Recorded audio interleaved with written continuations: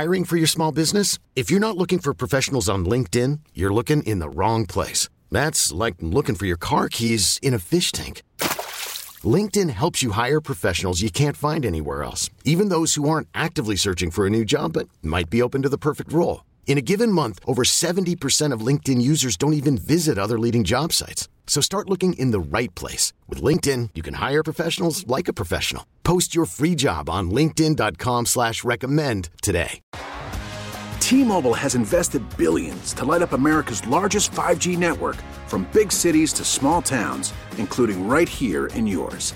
And great coverage is just the beginning. Right now, families and small businesses can save up to 20% versus AT&T and Verizon when they switch. Visit your local T-Mobile store today.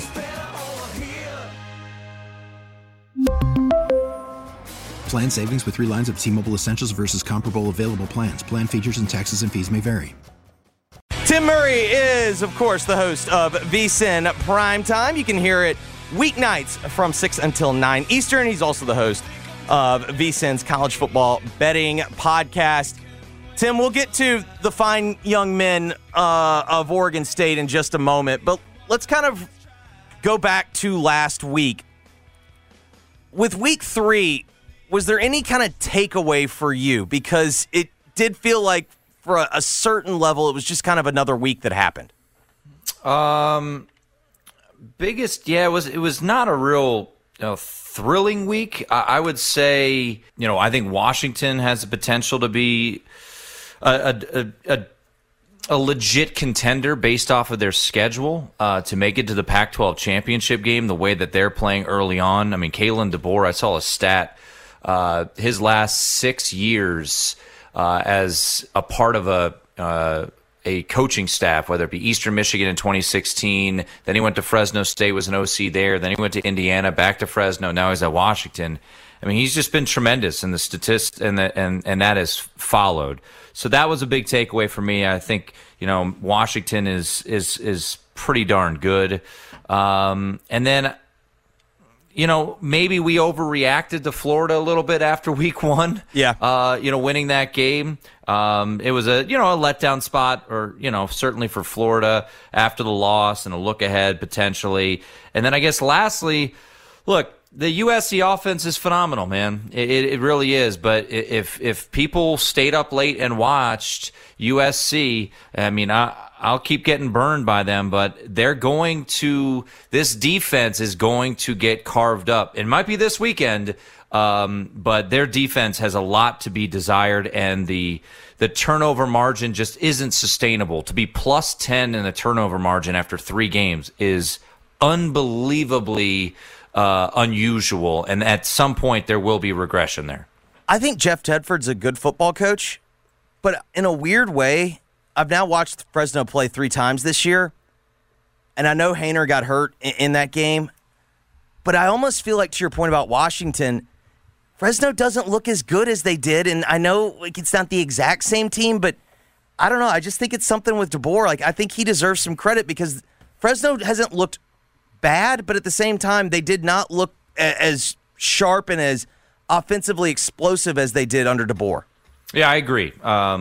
Watching that game, certainly it's hard to fully gauge what Fresno State is as a team when you lose your quarterback like Kalen DeBoer. And, I mean, it's just such a enormous drop-off when you go from a guy who's probably going to play in the NFL in in Jake Haener to, no knock on Logan Fife, but I mean it's going to be a big drop off, especially at that level. I found the nugget that was pointed out on Twitter. So Kalen DeBoer last 6 years, it was Eastern Michigan in 2016, Fresno State 17-18, Indiana 19. Those are all offensive coordinator roles. 2020 and 2021 was the head coach at Fresno, and then now he's the head coach at Washington. He is 53-22-1 against the point spread. And think about that. It's insane. That's Pittman-esque. I mean, that is Sam Pittman-esque, unless you're playing Bobby Petrino. Mm-hmm.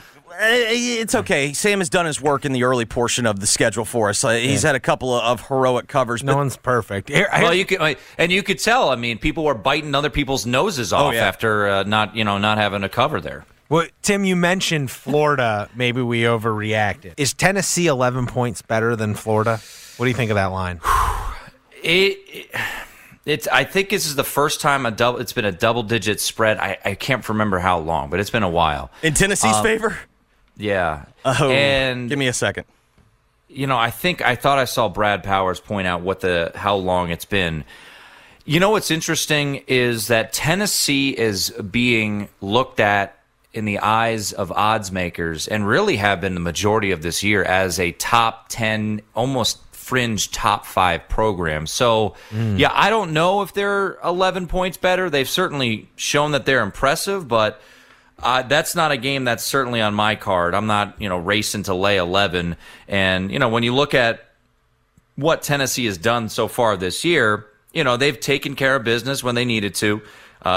Stomped Ball State, stomped Akron, and look, they were, life and death there with Pittsburgh needing overtime against a good team. I'm not saying Pittsburgh's a bunch of bums, but so I don't know. I don't know if they're 11 points better than Tennessee, especially in a rivalry game. So certainly would be either a pass or look to the dog a little bit in that spot. OddsShark doesn't even show it in their database, right? That they've been a double-digit favorite over Florida. Yeah.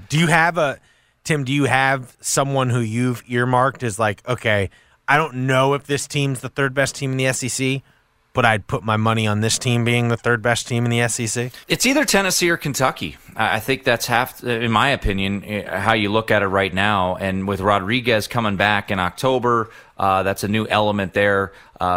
Stoops and company getting that win 2 weeks ago in Florida. Does it look a little watered down now? I guess I really don't like doing the revisionist history thing, because we could go on for days.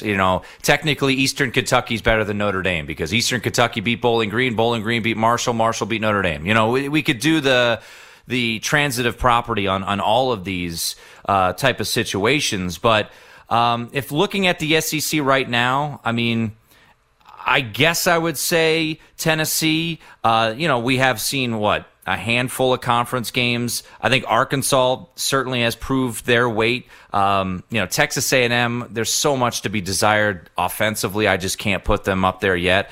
Ole Miss, I want to see Ole Miss tested. This is a weird weekend for them. They play Tulsa, and waiting in the wings is Kentucky, so you could potentially look at this as a possible look-ahead spot. So there's still a lot to be sorted out, but if you're making me pick who I believe is the second best team in the SEC as of this moment, I would probably lean Tennessee, but wouldn't feel ultra confident. Actually, you know what? Scratch that. I'll say Kentucky, because they went on the road and they won by double digits against Florida. So as of right now, I'll say Kentucky. But man, there's so much to be played out left in that conference. Yeah, with Ole Miss, I think their defense is actually pretty good. And I know their 2 running backs are studs. Their 2 running backs are NFL running backs. The problem is they've not played a team that can force them to throw the football and win. And with Jackson Dart being a young guy, he hasn't been Matt Corral, which, Matt Corral wasn't Matt Corral for his first 2 years. I want to see that Kentucky game, because I think Kentucky's at least going to make them have to throw, and I want to see if they can do it. I honestly don't. I'm not even ruling out that they could do it, because I think Kiffin's that good offensively. But to me, until they play Kentucky, I still just don't know. But I want to go back to Arkansas, because the Arkansas A&M game is interesting to me in the sense that the way that A&M plays, it feels like every game's going to be close. And last year, it was a physical game, and the final score is a 2-touchdown win for Arkansas. But the biggest difference was Arkansas got 3 big explosive plays. My question right now is, can they do that again? Because if they can, I don't really see how this game's all that much different than last year's. Yeah, and I think, looking at it right now, KJ Jefferson has so much to do with this offense. You think back to that Cincinnati game and the way he played there. Hazelwood's a grown man. What an addition in a transfer portal, bring him over from Oklahoma. So I think they do have playmakers. But, looking ahead, one step ahead, and I'm not saying it would be a letdown spot at all, but this game means so much, a rivalry game at Jerry's World there in Arlington, Texas. And I do anticipate it to be an incredible physical war. How is Arkansas? Now, Sam Pittman has a way to get his team up for all these games, but I'm just thinking attrition-wise, let's say Arkansas gets past this. on Saturday, against Texas A&M, which is certainly possible. I mean, you look at, the odds, they're a 2-point underdog in a neutral site. I mean, it's essentially a coin flip game, right? How is Arkansas going to turn around and play Alabama? I mean, that's the gauntlet of the SEC, and that atmosphere, in Fayetteville will be unbelievable, win or lose this weekend for the Hogs. But I think the schedule actually works out well for Alabama, because I do think, guys, Alabama is a bit susceptible. We talked about it last week. I mean, they were fortunate to get out against Texas. I still think they're the number 2 team in the country in my eyes, behind Georgia. But I think that schedule is really tricky for Arkansas to turn around after what is going to be a physical war. That's what Texas A&M is. I mean, look, they don't have playmakers. I'm not a big Brad Johnson guy. I think they had to make that move. But, I mean, you look at what they've done offensively, it's been nothing. But we know that they have the guys up front to make you earn every yard on the defensive side of the ball. So, you look at a total there of 48.5, 48. I'm not a huge, totals guy, but the way Texas A&M has been playing, lately, especially offensively, I would have to lean under in that one, in Jerry's world. Well, and where Arkansas has been susceptible is the fact that they have gotten just decimated with injuries in their secondary, but that doesn't scream good matchup to me for A&M. Like, A&M wants to be able to run it down your throat, and that really hasn't been the way to beat them. But when you mention that Bama game, to me, I know it'll be different because it's home, but it feels like when Arkansas went to Georgia last year and they had a great month to start the year. They beaten Texas, they beaten Texas A&M. They're off to that hot start. That does strike me as where eventually clock strikes midnight when they play Alabama because of the secondary, as I mentioned. Yeah, and I think Bryce Young is just phenomenal. And look, last year, right, it was a similar situation. You bring it up, and they went to Georgia, but this year they'll get Bama at home. But what did they do the week prior? Physical game against Texas A&M. They beat Texas A&M, start 4-0, and then they lose 37-0 to Georgia. So, yeah, that seems like a really tough spot. I love that it's at home for the Razorbacks, but yeah, I would have a hard time envisioning them getting that game, especially, taking on A&M this weekend. All right, Tim, I've got my bet of the year already. Uh-oh. You ready? I'm ready. Okay, normally I'm like you. I at least want to know where the public's money is. Like, I care about this, but this is one that I don't care. This has been like my bet of the year for the last 3 years in a row. I've got Clemson going, quote-unquote, on the road to Winston-Salem, where there will be, let's see, I think it holds like 35. There will be 20,000 Clemson fans. Mm-hmm. That slow mesh zone read against Clemson's defensive front, I've watched it 3 years in a row. Brian Breese's return game. Correct. Yeah. I've watched this 3 times in a row. The fact that you only have to lay 7 with Clemson, like, Clemson's offense is still not good, but it wasn't good last year either, and this was a no-sweater. Clemson laying 7 is my bet of the year. Yeah, I'm not going to disagree with you. I love Wake Forest and what Clawson's been able to do down there, and the fact that Sam Hartman's back, that's fantastic. One of my biggest bet regrets of last weekend, I pointed it out, but I didn't end up taking the points with Liberty, and Liberty had a 2-point conversion from winning that game at Wake Forest. Clear look-ahead spot, obviously, but you're right. I mean, this is going to be a neutral site game at worst, right? I mean, look, this is no knock to the proud Demon Deacon fans out there, but we know what Clemson is, and you guys just mentioned it. Brian Bresee coming back, emotionally charged after tragically losing his sister to cancer. What a moment that was last weekend, by the way. What a class act it seems like Louisiana Tech and that program is to wear the Ella Strong shirts and to write notes to Brian Bresee and his family. But yeah, there's just kind of that mojo going. The market's been interesting on this game. It opened 7, went down to 6, back up to 7, touched 8. And now it's come to 7. So, yeah, I feel like it's going to hang in that ballpark. I would be really surprised if Wake Forest gets it done. Wake Forest, they made the conference championship last year, and Clemson still has a lot to be desired offensively. And I think, look, we're not in practice. I certainly think Cade Klubnik would be a better option, but we're not there every day. But I do think that defense is just too much. Up front, trying to block that defensive line, good luck for Wake Forest. So, yeah, I don't disagree whatsoever, and certainly would lean towards Clemson in that spot. Okay, we were afraid that the Beavers, or you, excuse me, were afraid that the Beavers were in a look-ahead spot. I said you cannot disrespect Eastern Washington like that. Clear look-ahead spot for Montana State as well. And they also didn't have their top 4 running backs. Well, it was a bit of an issue. It didn't matter. They got 68 points scored on them. It was a terrible bet. They were saving them for Eastern Washington. You got the schedule's what matters. But I'm with you on USC. I watched Stanford move the ball up and down the field. And yes, Stanford turned it over. But one thing that I really like about Oregon State is they don't beat themselves. And I know you can't put a ton of stock into last year because of USC's roster is basically completely different. But the one thing that stood out to me about that game last year was Oregon State was able to line up, be physical with them, and run the football down their throats.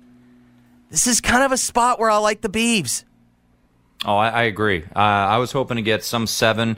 Look, market's not dumb. They know how to set these games. It's 6.5. Hasn't touched 7 yet. I've been staring at the board all week. Maybe it gets there because the public is firing away. They think that the bookmakers are wrong. And look, they've been correct. They were correct on Stanford, on USC against Stanford. And they were correct this past weekend against Fresno State. Both of those games, I talked to odds makers throughout the week. And on Friday, we always have Chris Andrews from the South Point here in Las Vegas on our show. And we always talk about lopsided ticket counts, reverse line movement, all of that stuff. And both of those ticket counts, I want to say on Friday, it was USC 7-1 over Fresno State. Public wins. Previous week, similar number. Public won. They're going to do it again. Why wouldn't they? This team scores a ton of points. They're sexy to watch. Weird things happen in Corvallis. I'm telling you, especially to USC. Weird things happen at nighttime in Corvallis. It's a night game. Nobody's going to be able to watch it because it's on the Pac-12 network. So, get your apps out because, that's the way you're going to be able to see the scores here in that particular game. But T-Mobile has invested billions to light up America's largest 5G network, from big cities to small towns, including right here in yours. And great coverage is just the beginning. Right now, families and small businesses can save up to 20% versus AT&T and Verizon when they switch. Visit your local T-Mobile store today.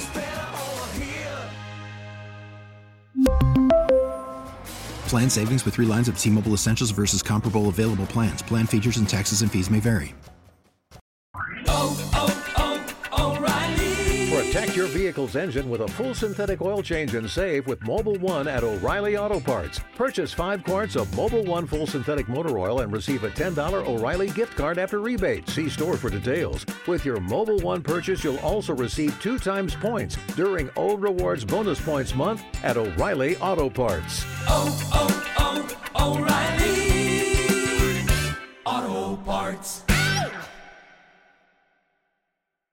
Baseball is back, and so is MLB.tv. Watch every out-of-market regular season game on your favorite streaming devices, anywhere, anytime, all season long. Follow the action live or on demand. Track 4 games at once with multi-view mode and catch up with in-game highlights. Plus, original programs, minor league broadcasts, and local pre- and post-game shows. Go to MLB.tv to start your free trial today. Blackout and other restrictions apply. Major League Baseball trademarks used with permission.